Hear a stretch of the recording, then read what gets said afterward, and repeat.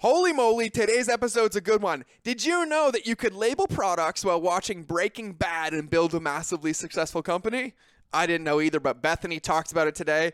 The biggest Black Friday disaster that she's ever had, how to fix it. She keeps a running list of mistakes that have happened in building a massively successful e-commerce brand with the best ingredients and the highest priced products that she will not bow on. And she went from labels with Breaking Bad to running a team of 40, and she spends most of her time writing blogs and thinking about customer experiences. And I also learned that I can actually train someone to be just as OCD as me, if not better. And the final one, do your employees operate with the smell test? That's what we cover in today's episode, and I'm going to tell you this is for every single entrepreneur, no matter where you are in your business, physical product, digital product. I'm not going to taint it anymore. Let's cue the intro, and let's get into the show. Welcome to the Mind of George Show. This is a free-for-all Friday episode where just about anything can happen. I've had business leaders come on and share insider industry secrets. I've had monks and hypnotherapists come on, talk about mindset, discipline, the subconscious, and even swearing at me, which I never thought I would hear from a monk. Plus, I've had hours of spilling my deepest thoughts, fears, ideas, and everything in between the earlobes in my Mind of George. But you can find all the episodes at mindofgeorge.com, and you never know what can happen on a free-for-all Friday. But one thing that can be guaranteed is it will either be eye-opening, groundbreaking, or at the very least, entertaining. So let's open our minds and get into the show. And welcome back to another episode of the Mind of George Show. And today I am joined by a very special guest, somebody who I know, whose family I know, who has done everything from being on a farm, feeding me chicken, to being the person responsible for me relaxing in a flower bath to help de-stress as an entrepreneur after all my amazing days of work and everything else. But I'm joined by somebody that I call a friend, somebody I respect, somebody who I watch pursue her passion and somehow make it look perfect, make it look easy from the outside, and absolutely crush. So today we have Bethany McDaniel, and she has a story that I can't wait for her to share, and I won't do it any justice. So Bethany, welcome to the show.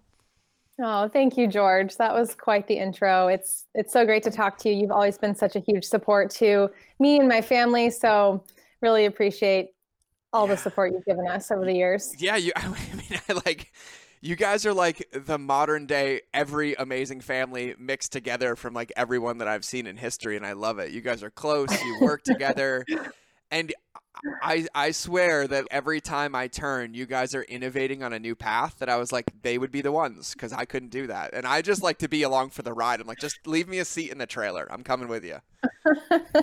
Coming with you. Oh, thank you. Yeah, no, and I mean it too. The amount of like design and beauty and like intentionality in everything that all of you do just makes my heart happy. And I use you guys as examples all the time, but it's actually perfect because my first question, and I ask all my guests this because this is what I love about entrepreneurship. When you look back at, I started a farm, I started eating healthy, I realized the importance of quality ingredients, I'm going to go start one of the most beautiful, best skincare, organic, quality ingredient companies ever. And you fast forward, when you look back at that, what was the biggest mistake that you made, and what did you learn about it?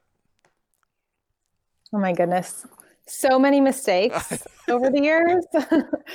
And I actually keep a list of all of the mistakes and things that have gone wrong, because in the moment it always feels like, okay, this is it. Things are done. There's no coming back from this. And then you always do. And then you get to that next thing and you feel like then things are over in that moment. So I keep a list, and then I look back whenever I'm feeling that way. Okay, all of these things happened, and we're still in a good place. We're still in business. So this is no different, this thing that I'm going through now. But gosh, to answer your question, the biggest mistake, I think the area that I definitely look back on as like me needing way more experience in, and the thing that like led to so many of the mistakes, I guess, like from a few years ago, was just having no experience in business or managing people and not like investing in learning. I was so head down for the first couple of years that I wasn't listening to podcasts like this one. I wasn't reading books. I wasn't doing any of that stuff. And I was just feeling like constantly overwhelmed by learning how to manage people and just all the things that business, I started out thinking, I'm just going to make these amazing products and interact with our customers, and it's going to be so fun. I didn't think about all of the behind the scenes stuff. And I had no background in any of that. I was a low-level employee at Lululemon, and then I was working at Special Olympics, and I had never managed a person in my life. And now I have a team of 40 people under me. And so there was a huge learning curve, and I wish I had invested sooner in learning and educating myself and finding a mentor and things like that. Yeah, that is such a valid answer to that question. And I think most of the entrepreneurs I know, myself included, learned that lesson. Like this year, actually, like COVID was a big eye opener in the state of the world. And I went from 1 coach to 9 in the matter of 90 days. And it's probably been the absolute best thing that I've ever done. And I was like, it never stops learning. And so now 2 things that you said that I think are really important. And one of them is perspective. So you basically keep this running list of things that felt like 911, my life is over, the business is gone. So you have this plug-in to look back when it comes up again. And so I'm assuming it comes up again. You're like, okay, wait, we've been here before. Let's hit the pause button. Let's figure out what's really going on and getting you out of the weeds of what's there. That's actually, I've never heard anybody say that. And I think that's a really good tool to keep a list running of that. And so you've made I have so many questions because I know your business from the outside and know you a little bit and really believe that what you've done is so absolutely amazing. But when you think about that now, like looking at the future as an entrepreneur, it doesn't matter where we are. Like there's this spot in our business or in our world where that's our sweet spot. What's your sweet spot in the company? Like when you look at it, what are the big things that only you do that you're like, every time it comes up, I do this? What is that role for you in the business? Yeah, that's a good question because it's something that it's easy to lose sight of that and to get caught up in so many other things that are outside of that sweet spot that you talked about. So this will be good for me to think through as we're talking and try to like get back into that place, especially right now around the holidays. I feel like I'm just being pulled in so many different directions. Yeah. But I think anything consumer facing I love to be involved in. So anything from like the content that we put out there. I've recently taken the initiative to get more active on our blog and write more blog posts myself. I was really relying on my team to do that for a while, and I just missed it. I think it's fun to interact with our community, and I also think it's helpful for me sometimes to look at things and reflect and learn more about the ingredients we use or any given topic. It's just fun for me to do. So I love doing that. I love like hopping on stories and chatting with our audience about new product launches or all kinds of random stuff. That's really fun for me. The products, of course, I'm really involved in the product creation process. Up until early 2020, I was still formulating everything myself. And then in, I think, January or February of this year, we brought on an herbalist who's a natural product formulator to really take charge of that. But I'm still working super closely with her on all of that stuff. Yeah, I think that would be it, like the products, the content, and all the design stuff as well that we do. Yeah, and if you guys listening want to see, in my opinion, what like brand perfection and congruency looks like, go to her website. It's primallypure.com. I mean it. Like it's like the Apple aesthetic of the best products ever. And you do amazing. And so when you say one of the biggest mistakes is like trying to do it all yourself and like really just like blinders on, head down, I'm going to figure this out.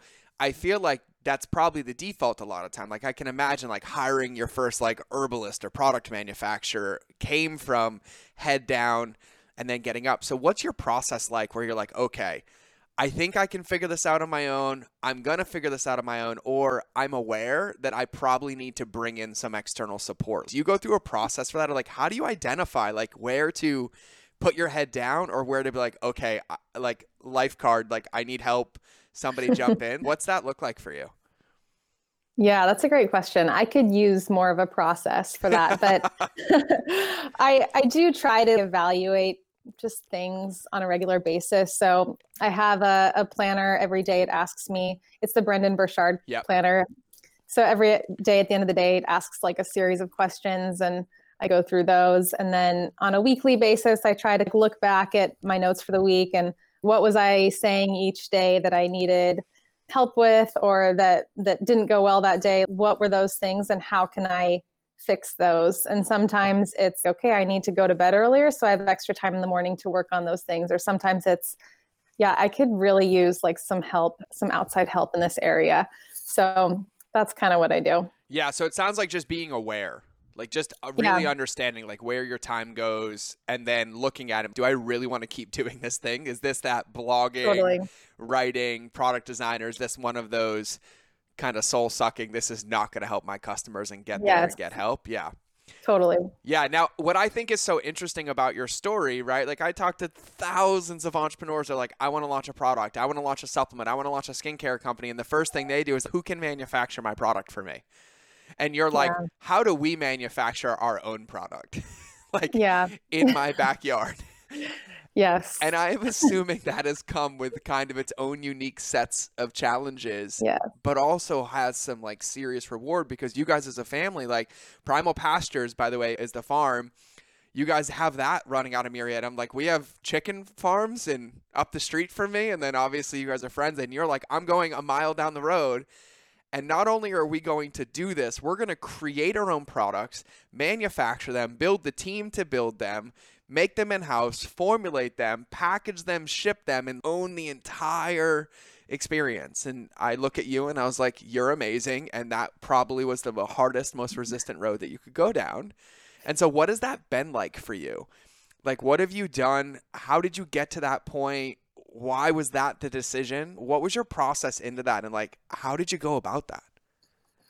Yeah. In the beginning, it just happened by default. So in the very early stages, like I was doing all the manufacturing myself in my kitchen. I was shipping products out of like the room that was going to be my daughter's nursery. I was like labeling products in the living room. I remember watching Breaking Bad, like going on a Breaking Bad binge because I had never seen it before. And I just watched all the seasons at once. And I had all this labeling to do. And I was just like labeling products, watching Breaking Bad. So it was nuts. It was like I was a one woman show for a long time. And so I had so much ownership of every step of the process. I couldn't imagine anyone else ever making my products. So I remember when my husband, Jeff, was like, hey, like you've been up till 1 a.m. the past 4 nights making deodorant. Do you think you could maybe hire someone to do that? Because you're making decent sales. You're doing pretty well. Like you could probably hire someone to make the product. And I thought he was crazy. Like I thought, no way, I'm never letting anyone else touch the products other than me. Like no one could do as good of a job as me to make them, which of course like wasn't true. And I was probably also not doing the best job because I was running myself into the ground. But once I did hand that part of the process off, there was a lot of freedom for me in realizing, okay, this doesn't all have to fall on my shoulders. There are people out there that can do just as good of a job, if not a much better job than me in a lot of areas of my business. And so I still had that intense protection over our manufacturing and everything that we did really. But I also had the knowledge, the realization that at that time that other people can do this isn't rocket science. Mm-hmm. And so I kept it, I wanted to keep it in-house because I had witnessed so many inconsistencies in ingredients. Like with natural ingredients, nothing is uniform. Yep. And just so many little details that I would catch and that I could train people to catch, but I didn't necessarily trust a manufacturing team in another state that I didn't know, I don't know their employees. I can't train them. And so I just felt like the quality control was going to be much better if we could just continue doing this on our own. And that's what we've done. I know everybody on my team. I know their names. I talk to them. I trust them. And it's just a really good feeling knowing everyone that touches your product and also being able to provide jobs in the community. Yeah. I feel like what you embody is loving your customers through loving your product and the team to get it to your customers. Like you guys are impeccable with what you do. And there's so many lessons in what you just said that took me 12 years of quote unquote suffering to learn is what it felt like. You're like, because I think all of us get to that point where it's, I'm running this business, I got it going. And there's like this endowment to how we were doing things. And it's so easy to just keep doing it. But there's also this other side where you realize you're like, wow, we can have the same standards, the same attention to detail, the same level of love and care, but at a bigger scale. If I remove myself and train people to see it like I see it. And the truth is that all of it's trainable, and I love that. And so when you made that transition, and I think this is something that comes up a lot. The first thing is you're like, okay, quality matters to me. And we'll talk about that in a minute, like how you come to product formulations and all that stuff, because you guys use the best of the best. But you're like, quality matters. And so that quality matters of what I put in. Oh, but with that quality comes its own unique set of circumstances. And I want to be able to control that circumstance to make sure my customers have the best experience. So I can't get it manufactured. I need to keep it in-house. And you're like, okay, but I can't quality control this all myself. There's no way with the amount of products that you make that you can do that. And so you're like, okay, so then I have to train somebody. And so when you get to that point, what I struggled with for a long time was, how do I train somebody to have my level of OCD? Was basically what it really boiled down to. And I was like, how did you miss that? I see this in my sleep and I get there. And I went through my own circumstances, but I would love to hear like how you take that, those things that are really important to you as the person who made this product and believes in this product and wants this experience. And how did you go about training somebody to catch that and see that in that process so you could buy your time back and really run this business? Yeah, great question. And I'm still like always just thinking through new ways to do this, but we have a recipe book and it has all of our products formulas as well as like instructions on how to make them. And so our rule is like 2 people have to be present at all times, validating everything that's happening, whether that's like measuring ingredients or smelling ingredients before they're added to a batch. Like there has to be 2 people present and they each have to validate, this smells right, this looks right, this is the right amount of this ingredient that goes in the product. And once we implemented that, that gave me a lot of peace of mind, because I trust everyone on our team, but everyone's human and mistakes happen. I would make mistakes back when I was making the product. Just hiring great people and hiring people that do have that attention to detail and that care about the process and doing things right. And then also knowing that even with those types of people in place, mistakes will still happen. But if there's 2 people that are making the products together and validating every step, there's a much less chance that mistakes are going to happen. And they still do. Yeah. But not that often. Yeah, I think one of the things that happened to me, and I would actually love to hear your thoughts on this, because like it's funny guys, just so everybody knows, Bethany and I go to the same coffee shop. She's always working and I'm getting my coffee and we bump into each other, and that's how we get updates. And I was like, I got to have you on the podcast. And that's how we got here. One of the things for me, Bethany, that comes up is I have a team, and my team is spread throughout the world. One of them lives in Mexico. One of them lives in Texas. Like one of them lives in Vietnam and speaks perfect English. Wow. And he's like my secret sauce. And Richard, if you're listening to this, because you're writing this, you're amazing. And one of the things that I hear you saying that I think is so important is you basically document like what's important. And if this is important, how do we build the team or the container around it to make it important? But I think the biggest part is having grace when it doesn't work. And so if it breaks or if it doesn't work, looking at it instead of, I got to take it back, what can we improve in the process? What can we add as a fail-safe or a catch for that? And for me, that was probably the hardest part for me, because my natural response was, oh, it's broken, I'll just do it again. Or this one was missed. And I almost had to seatbelt myself in and say, you can't jump back in the water, like you can't do it. Has that come up for you at all in any of this? Yeah, a lot. And I think it's like easier in the moment to just jump back in and fix it. Yeah. But it long term, like you're doing yourself and your employees such a disservice by continuing to do that. Yeah, no, but it's hard. Yeah, it's really hard. I know. I look at this and I don't think I'll ever have it figured out. It's just this learning process to get there, and I love it. I hear you speak and I can imagine what it's like. And for those of you that aren't familiar with the natural product space, like I've been in this space for a long time, it is the craziest space, because when you use real ingredients, they expire. And if they get too much heat or too much air or too much anything, they can go bad. And literally, I'm going to put in the headline of this podcast, do your employees do the smell test? Like that has to go in here. It's such a good.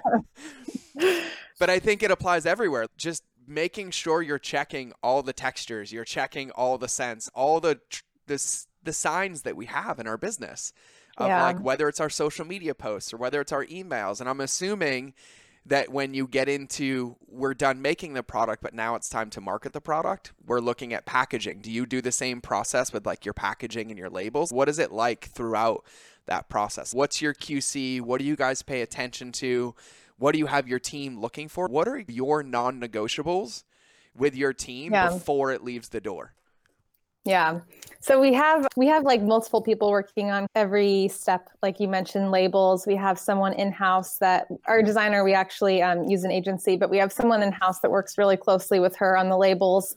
So they're like going back and forth and sending different iterations and making tweaks. And then once they feel like it's good, then I'll look it over.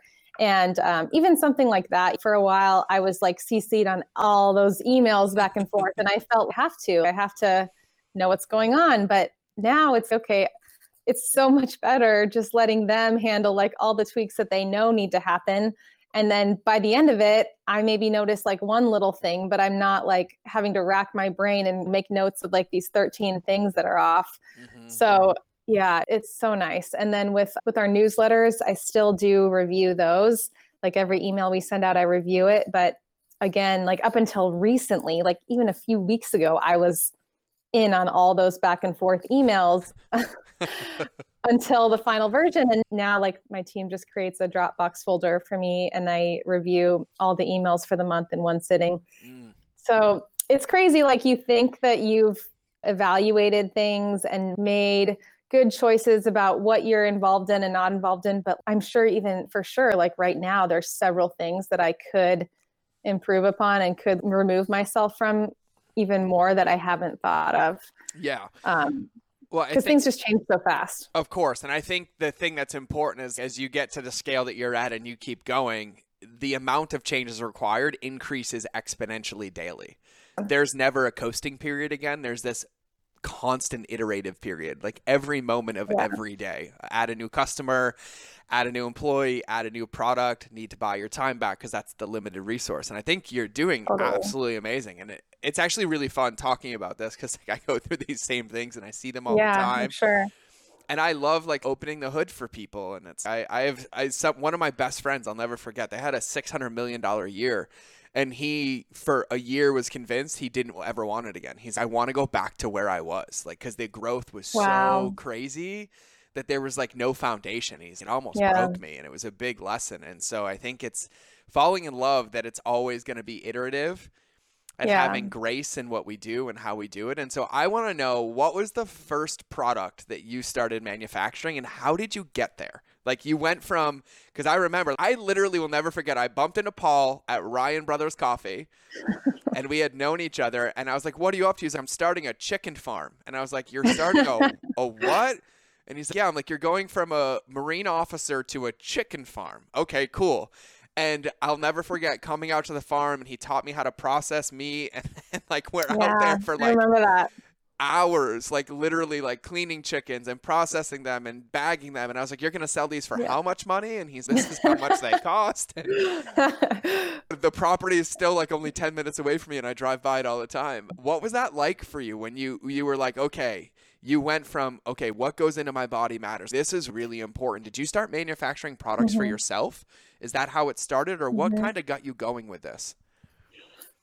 Yes. Like you mentioned, the first step was really taking a look at what I was eating and changing that up, switching out my diet from processed foods to real foods. I think for a lot of people, that's where it starts. And then you start to look at, okay, so I was wrong about what foods I thought were healthy for my entire life. What else have I been lied to about? Yeah. And then that kind of led me to skincare. And growing up in high school, I had acne. It actually wasn't as bad as I thought it was at the time. I think I did more damage to my skin from trying to treat it than versus if I would have just left it alone. Yep. Because the products I was using were so toxic and none of them worked. They were always just a short-lived solution. And then I felt like they would cause these side effects that were like worse than my acne was to begin with. So I always had that in the back of my mind of there has to be something more to this.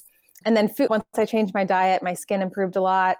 And then when I started switching out my toxic products for just really simple natural ingredients in the beginning, I switched out like my moisturizer for just pure jojoba oil. That made a huge difference.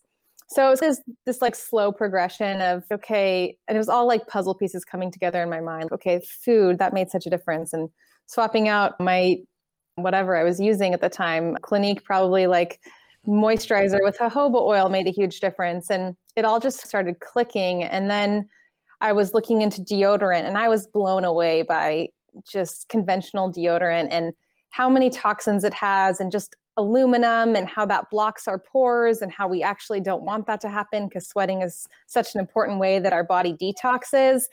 I was like shocked by everything I was finding on deodorant. So I was like, okay, this one is important. This one, I'm switching to just coconut oil and baking soda right away. And I started doing that. I would just dip my finger in a little jar of coconut oil and then dip my finger in some baking soda and rub it on every morning. And I wanted Jeff, my husband, to do the same thing. And he was not interested in what I was doing. So he was like, I'm not going to do that. I don't want to dip my fingers in something, but if there's a stick form, I would do that. And so I was looking online for something like that. This was back in 2012. So there weren't a whole lot of natural options. And the ones that were out there, I feel like they were pretty expensive. And I already had a lot of these ingredients because I was experimenting on my own. So I just figured I would try to make a natural stick form deodorant. And so I started experimenting, and I started using different like versions on myself. I had Jeff try them. They were pretty rough in the beginning, but I was determined to create something that worked really well and create like a good experience, a good user experience with it. I was bringing them to CrossFit and having my friends try them. I was having my church friends try them, having my family try them, like everyone, and just gathering this feedback and making tweaks. And it was about a 2-year process of doing that before I actually launched the deodorant on the Primal Pastures website. And then from there, it took off, not in a huge way, but for me, it felt huge at the time because I wasn't expecting people to really be interested, but they were, thankfully. And I eventually started a website just for Primally Pure, and that was in 2015. Okay. And so when you look back, there's probably like some defining moments in this, right? What would you say are some of those top defining moments? And by the way, is deodorant still like one of the top SKUs for you? Yeah, it's our bestseller. Yeah. I love it. It makes me so happy to see it, which by the way, I will email you after. I need to restock up before the move to Montana. And by the way, the charcoal deodorant, everybody check it out, use it. Men too. Everybody listening to us, men, women, if you men have beards, I'm not allowed to have a beard because wifey says no way. She has beard oil and stuff too. There's plenty of stuff for you there. And don't you even have a cocktail named beard oils? Yeah, there's a good story with that one, actually. I would love to hear it. I wanted to make a beard oil, but it was always just like on the back burner. And then I was in Mexico on the beach sipping a mojito. And I was like, a mojito is just lime and peppermint. Like I could make a mojito product. And then I was thinking, okay, and I've always wanted a beard oil. That would work really well, actually. And then what other drinks could I replicate using essential oils? And then I thought I could do an old fashioned, and old fashioned is like orange, and I could add some other essential oils that kind of feel like masculine and to give it that like old fashioned profile. And so that's like my best product formula creation story ever. I love it. I mean, just sipping a mojito down in Mexico, come up with a product. I love it. So when you look at back in the company and some of those defining moments, did you ever hit one of those moments where you're like, this is all over? Like where you're just like, it's done. I'm out. This is going to crush us, whether it was the Black Friday disaster that you had or something along those lines. What was that like? And then what did you take from that to keep going? Because I've hit moments before where I actually walked away from a company. And I was like, but I didn't walk away because the company was bad. I realized that I was no longer in it and I couldn't pursue something that wasn't fun for me anymore. But I'm assuming there's been some of those moments where, yep, this is it. Everybody bought it. Oh my God, I have to launch a website, and that being a moment. And then tell me about this like Black Friday disaster. I actually really want to hear about this because you still use this for lesson learns coming forward. Yeah. So this was 2 years ago, I believe. Okay. And maybe it was 3 years ago. 2 or 3 years ago, we launched our new deodorant tubes, the ones that you'll see on our website now. Mm-hmm. Before that, we were using like these clear, we had to label them ourselves. They weren't as cool looking. So we were super pumped. We were launching these new deodorant tubes. We were launching our charcoal deodorant, which wasn't a product before then. And we had this whole like Black Friday campaign planned out of like launching our charcoal deodorant on Black Friday and like all these fun little jingles of like charcoal and playing on like the coal kind of aspect with Christmas and stockings and all that stuff. We had like ads scheduled. Our affiliates were all plugged in and ready to push these promos. And it was our first, so these tubes were our first like international packaging order. So we'd ordered them from overseas. We had never done that before. And then the tubes were going to arrive and we would, of course, make the product and fill the tubes in-house. And we were confident that we would there were going to be no hiccups. Like our supplier assured us that everything would happen like according to schedule. So we felt really good going into the planning and leading up to it. The few weeks leading up to it, we were feeling really excited and great. And the tubes like hadn't arrived and we were like inching closer and closer to Black Friday weekend. The tubes were we still didn't have them in our possession, but our supplier was really like encouraging us like that we would have them. Come to find out, like Black Friday rolls around, we still don't have the tubes. We're still like trusting they're going to arrive any day. And then somehow we find out like they're still in the middle of the ocean somewhere, like still on a boat in the middle of the ocean. We had no idea. We thought like we would be getting them any day. So very like naive to think that everything would go according to plan in that process, but we had just never done it before. We didn't know. So we launched the promo on the deodorant tubes. We launched our brand new charcoal deodorant. It went crazy. We sold a lot of them, which was great, but we couldn't fill any of the orders and we had no idea when the tubes would actually arrive. So we're just like twiddling our thumbs at first because we literally couldn't fill any of the orders. And then thankfully, like Cyber Monday, we had a different promo. So once that hit, we could start at least filling all the Cyber Monday orders. And that took us several days to get through. And the whole time we're just like, gosh, I hope those tubes arrive. And they finally arrived, but we had no idea what customs was like. And that, I think they arrived like a week after Black Friday. And then there was like another week that they were in customs and being held up. And we were just like ready to drive to LA and search through these box carts or whatever, however they store them and find them and retrieve them and bring them back. But we obviously you can't do that. So we just had to wait and wait. And finally the tubes arrived like 2 weeks after the fact. Customers were emailing us. We were just like sending as nice of responses as possible, but it was hard because we didn't really have an estimated date of when we could ship them their orders, meaning that we would be able to somewhat soon. So once like all these tubes arrived on a huge semi, we had no idea like that you needed to like how to get the boxes off of the semi. We didn't have a loading dock or anything or a forklift or anything. So like our whole team, I think I had maybe 10 people on the team at the time. We just dropped what we were doing and we all like went out to the truck and we had a few people that were standing in the truck and then several people that were like standing like on the floor, and we would like hand boxes. The people that were in the truck would hand boxes to the people that were on the floor. And it took us like 2 hours, but we got the truck unloaded. It was crazy. So you guys didn't have a forklift. So literally you guys had to unpackage it in the back of the truck and then have an assembly line of people basically passing them in. Exactly. Yep. And we all got a really good workout. We were all really sore the next day, but we got everything unloaded. And then we had to scramble to make the deodorant and fill the tubes, which took even longer. But we did end up getting all the orders out in time for Christmas delivery. So, okay, it all worked out. And I'm going to venture to say, knowing and watching how you guys communicate with customers and what they're like, there wasn't really too much of a fallout. You guys were really open. Everybody was probably well received. Yeah. Once I don't think we shared every single detail, but once we're always like really accommodating in our responses. And I think we bumped everyone up to a bigger size of deodorant or gave a free lip balm, or we did something to hopefully make up for it. So yeah, the customers were very understanding. Thankfully. I think the lesson in that for anybody is stinky fish never get better with time. Just keep them informed. Don't just pretend that nothing's happening.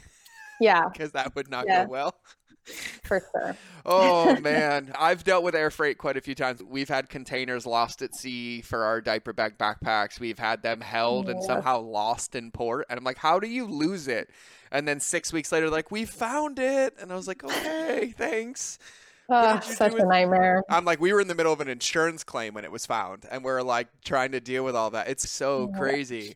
Yeah, so many things can go wrong. It does. And I think that's a part of the game that we play though. And every time I hear you talk about this, like when you're speaking about it, like you do what you can to mitigate it. You learn from it, you make an adjustment, and you plan. And so I'm assuming now for Black Fridays or any promo or any big thing, have you increased your lead time? Like, how do you go about that now? Because no matter where you are in business, whether you have somebody co-packing for you, whether you're doing it yourself, whether you're shipping or manufacturing, we do, unless you really own everything, and none of us do because we're not making our raw ingredients for deodorant containers and doing all of that. We rely on all these other people. So what do you guys do now when you're thinking about a promo? Like, how far out do you do it? What do you do in that plan? Because you got product, you got inventory, you got shipping, you got all of those fun things. What's that look like now? Yeah.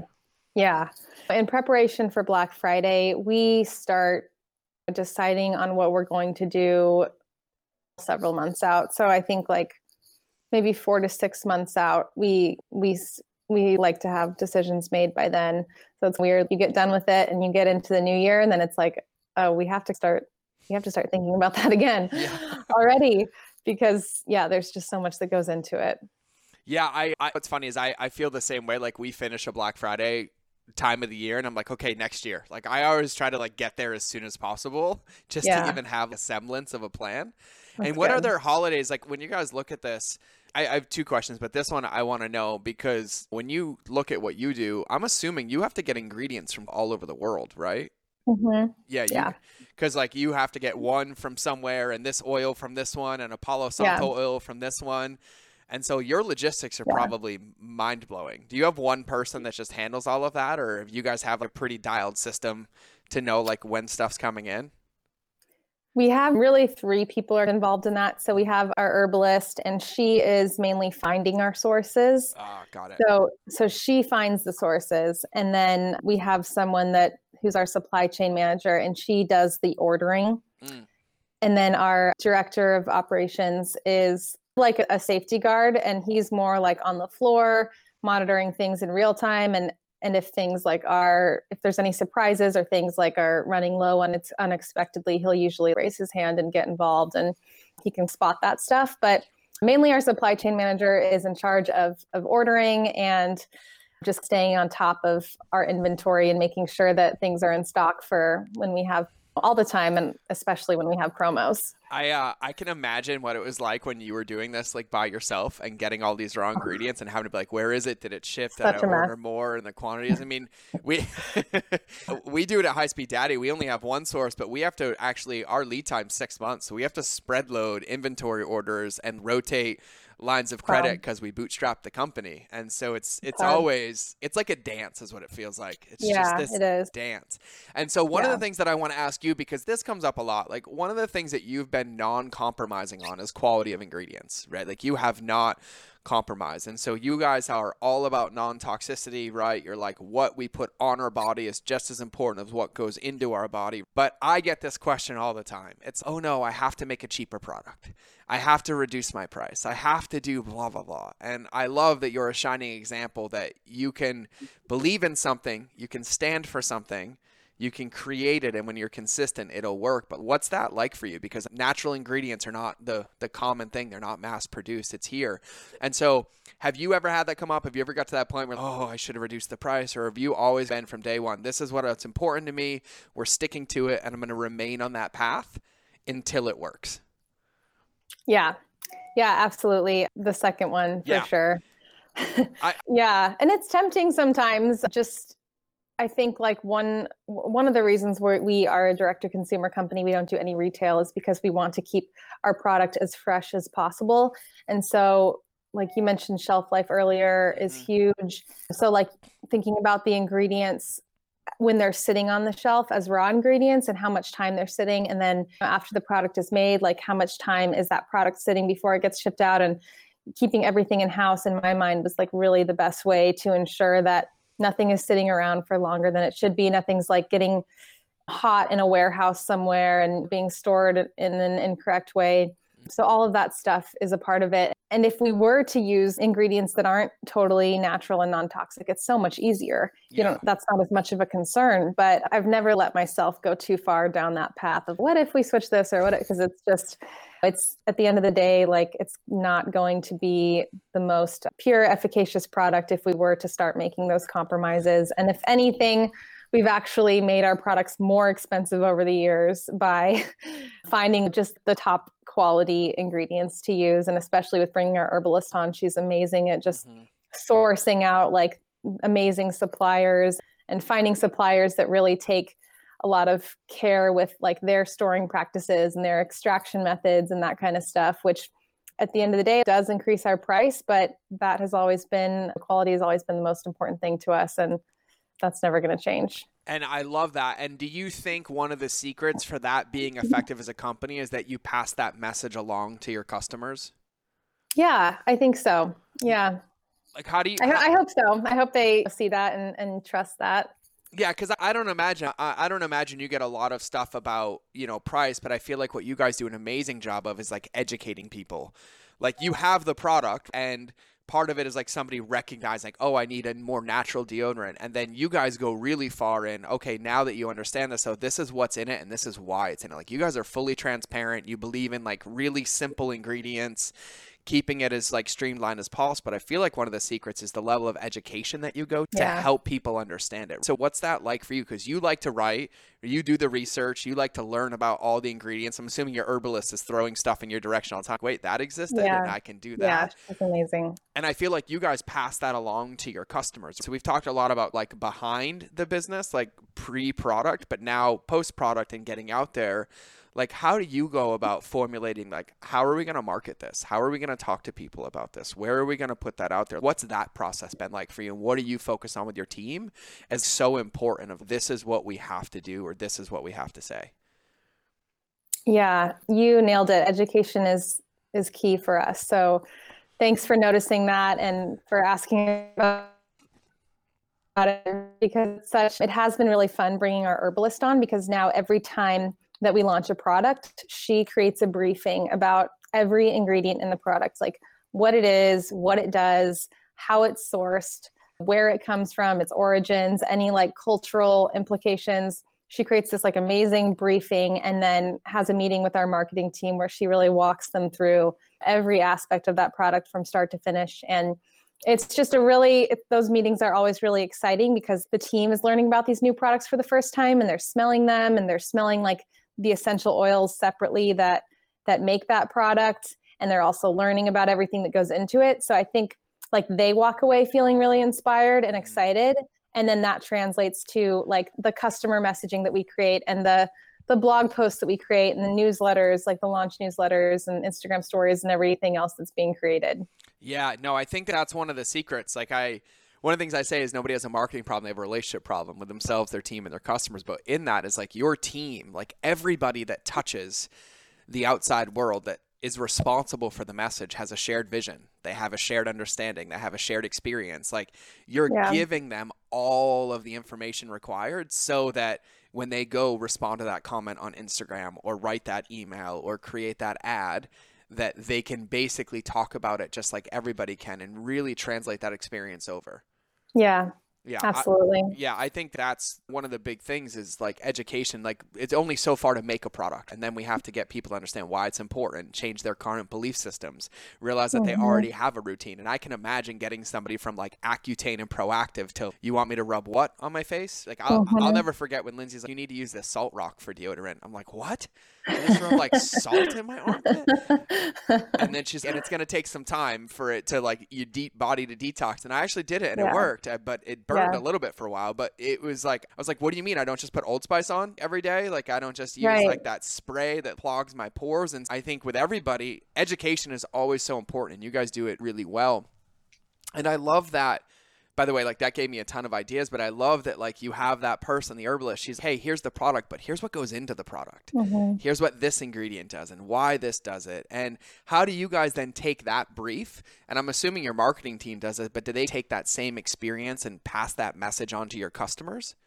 Yeah, for sure. So they'll use like word for word a lot of the stuff that she creates about the ingredients, and then that goes into the newsletters that we put out when we launch the product, and like also into the messaging that we send to our affiliates, and then that they translate that to their communities. Yeah, it's funny how it like trickles down the ladder, but yeah, it all starts with her and like her vision and insights behind the products. Yeah, so now I want to know just a few things. So one would be like when you look at this, you went from I'm doing this in my kitchen, I'm watching Breaking Bad while labeling these containers, like I'm binging here, to like now I have a team of 40 people. I'm really crystal clear on what matters, what lane we're staying in, how we're never compromising ingredients. Now I have 40 people, sometime bringing on temps. What do you feel like is your biggest challenge when it comes to running like a consumer focused like CPG brand? I think I say this now because this has been probably just in the last several months my biggest challenge, but like hiring the right people and not falling into the trap of, okay, we need this position and panicking and filling it with the wrong person, because that just causes way more problems in the end. But yeah, just like being patient and being so clear about who you're looking for and what type of qualities they should have and what type of experience they should have, and not settling. And I think it's frustrating. The more higher level hires, the more experienced type of hires that you need to start making, like they take longer. Those positions take longer to fill.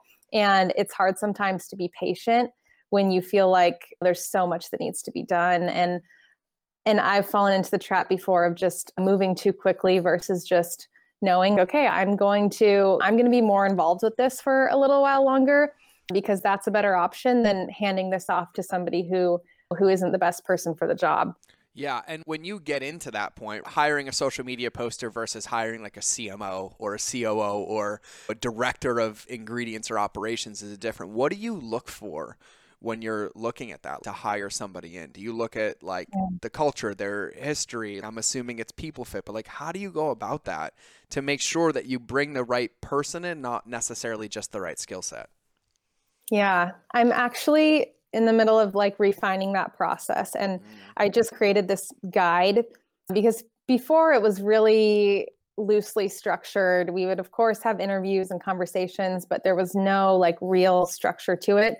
So I'm hoping to change that. But with this guide, I really lay out what our company culture is, what type of person we're looking for, what type of characteristics they should have. I really want people that care about health and wellness. I think that is so important because that's what we do. That's like at the heart of everything we do, is wanting people to be well and not wanting, them to have to sacrifice their health for, how their skin looks. And so I really want people that can get behind that mission. And so I really lay that out in this guide, and then also ask really specific questions and that I want people to fill out and send back to us, just to weed out anyone that maybe is interested in applying, but not like doesn't really care, isn't really interested in investing the time into the process. I'm hoping that by creating like a more rigorous interview process, that will really like nail down the type of people that are applying. Yeah, I love it. No, I think like it's really interesting. I feel like when I look at your brand from the outside, I see the level of attentiveness and care that's gone into the culture.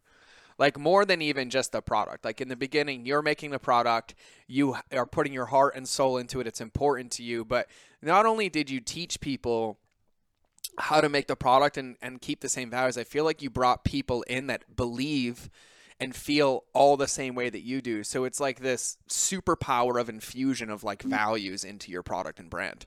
It's beautiful. Like it really is. No, it really is. So what are you most excited about in like the next like 12 to 24 months? I know you have big visions and big plans and probably like world domination in skincare and disrupting the industry, but what gets you really lit up to get up every day? I know you love what you do. I know what you love the people, but what do you get so excited about, and what's exciting for you in the next 12 to 24 months? Yeah, I am fired up about some of the products that we have on our radar to launch in 2021 and 2022. Really excited about some of those. We're launching a new deodorant scent that we're going to have our customers be a part of and vote on and that kind of thing. So really excited to do that and to make it customer driven. Several additional face products that we're coming out with just to better meet people at their skin state. We call them skin states, not skin types, because our skin is always changing. But like several products that we're launching just to like better accommodate specific skin needs. So excited for that. And then I'm really just looking forward to creating more content. And like we talked about, education is such a big part of our brand, and especially with natural products, there's just a lot of things that people like need to be aware of when they're making the swap, and even educating people on the why behind why they should make those changes is so impactful. It's always been a big part of our brand, but I'm excited to focus on it like even more. And then I'm excited for our spa to reopen, hopefully in January. Yeah. Cause I was like, oh, you have a spa too. And I was like, that's a whole different episode and a whole different unique set of challenges and lessons. And so I got to know, what's your favorite product and what's your husband's favorite product? Ooh. Okay. His favorite product, I'm going to guess, is the charcoal deodorant. Mm-hmm. I'm always trying to get him to have a routine and use a facial, like a cleansing oil and a toner and like a moisturizer. And he's never consistent with it, but he always wears the charcoal deodorant every day. So I'm going to guess that's his favorite product. Mine, deodorant holds like the most special place in my heart because it's my first product and it's our bestseller and all that. But if I had to choose one to have forever, I would probably choose our Everything Spray because it's so multifunctional. It makes a great underarm awesome tones or scrapes or things like that. Customers are always telling us of like new ways they've found to use it. So that would be mine. I love it. And then what are you currently reading? Ooh, okay. $3 I'm in the middle of. One is High Performance Habits by Brendan Burchard. One is How to Talk So Little Kids Will Listen, because I have a 4-year-old and a 1.5-year-old and I'm trying to get them to listen to me. And then I'm reading The Carnivore Code by Paul Saladino. I love it. I'm actually, what's that one? Because I have a 4-year-old. What's that one? How to Talk So Little Kids Listen? Yes, it's so good. Oh my gosh. I'm going to add that to my list right now because I feel like he talks over me and around me and is smarter than me. So I feel like he doesn't listen because he's more intelligent than me. That's what I feel like my 4-year-old is right now. And then if you could have only one meal, like what would be your favorite food? Like end of the day, no matter what's your default favorite food? I love these questions. Okay, the meal that I always dream about is with plantains. And I always get that anytime I go to anywhere tropical. Like Mexico, Costa Rica, I'm always getting like ceviche with plantains. That would be my favorite. Yeah, I feel like mine's always going to be chocolate chip pancakes. Like I can't get off of it. It doesn't go away. Yeah, with like extra chocolate chips and like a butter pecan syrup. I can always change the syrup, but like the chocolate chip pancakes, they're like my jam. So good. They're my jam. Okay, cool. First off, thank you. I'll just publicly say this. Thank you for doing it the right way. Thank you for sticking to your guns and having your values and putting in the work and like being unaffected by the world and be like, this is what I'm going to do. Like you are a shining example of like how to do business and entrepreneurship and impact. And so I want to thank you. Everybody's listening because I think you're a shining example of doing it. So thank you. Number 2, thank you for being here. Just so everybody knows, my favorite products, hands down, I use the flower bath all the time. Lindsay gets pissed at me because it disappears. And she's like, where did it go? I'm like, sorry, I used it. We have our 4-year-old that uses it, and he asks for flowers in his bath. So he takes an Epsom salt bath. I love that. And then I just saw the Palo Santo spray, and it literally is one of my favorite scents. I literally have Palo Santo on my desk right now. And so I'm going to get that. And so for everybody listening, the best place to find you is Primely Pure, right? On the website. Yep. Hit up the Instagram for the beautiful aesthetics. But I have a question that I'm going to let you leave with and end with. And everybody listening, big spectrum of life, big spectrum of entrepreneurs, business owners, or maybe not. Maybe you're just like this random person that found my Crazy Mind of George podcast.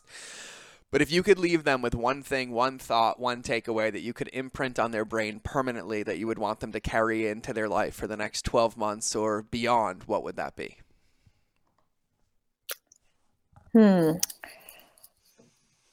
I think I would just encourage everyone to never stop learning. One thing I've realized is the more you realize how much you don't know.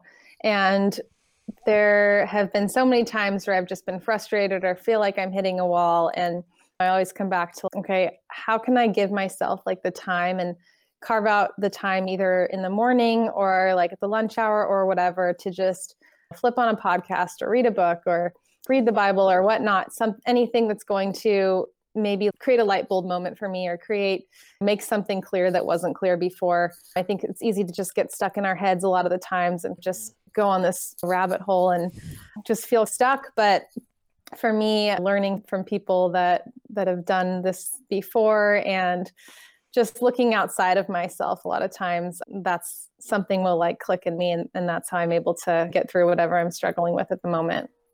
I love it. I love it. I'm not gonna taint that one at all. I'm gonna leave that for everybody listening. That's where we're gonna end. Thank you for listening to another episode of the Mind of George Show. Do not forget to take an Epsom salt bath, spray yourself with Palo Santo oil, get a charcoal deodorant, or get your husband to have a skincare routine by toning his face. But there's so much in here. I would highly recommend listening to this one again. Please go check out Bethany. And I say this, you guys know I talk about companies and brands very openly and honestly. If you want an example of what brand congruency looks like, how to stick to your guns and values, how to lead with education, how to stay connected to your customers, how to get a whole team and culture to look at it, go check out primallypure.com. And until the next episode, when you either see me again or hear me in your earballs, remember that relationships always beat algorithms. Now let's cue the outro. Thank you for listening to another episode of the Mind of George Show. Please make sure you subscribe on your favorite channel that you listen to, whether it's in the car, on your run, or in front of the television. Make sure you leave a review to help other people know how much you love the show, and quite frankly, help me know how much you love the show because I read them all. And if you want 5-minute daily insider nuggets on business, marketing, leadership, mindset, or any other tool that you would need to build and scale your company, make sure you register for my invite-only newsletter. I call it the Lightkeeper Lessons. I hold nothing back here, and I share everything that works for me, my friends and mentors, and thousands of my students around the world to thrive in life and keep our lighthouses shining brightly. We will eventually be charging for this, but for now, for you, because you're listening to the podcast, it's free. So if you want to sign up, go to www.lightkeeper.club, fill out the application, and then check your inbox because it's magic. You actually have to open the emails to get the gifts inside. Otherwise, you can get access to my Relationships Beats Algorithms Facebook community and other free resources on the website. So just go to www.mindofgeorge.com, and I'll see you in the next episode.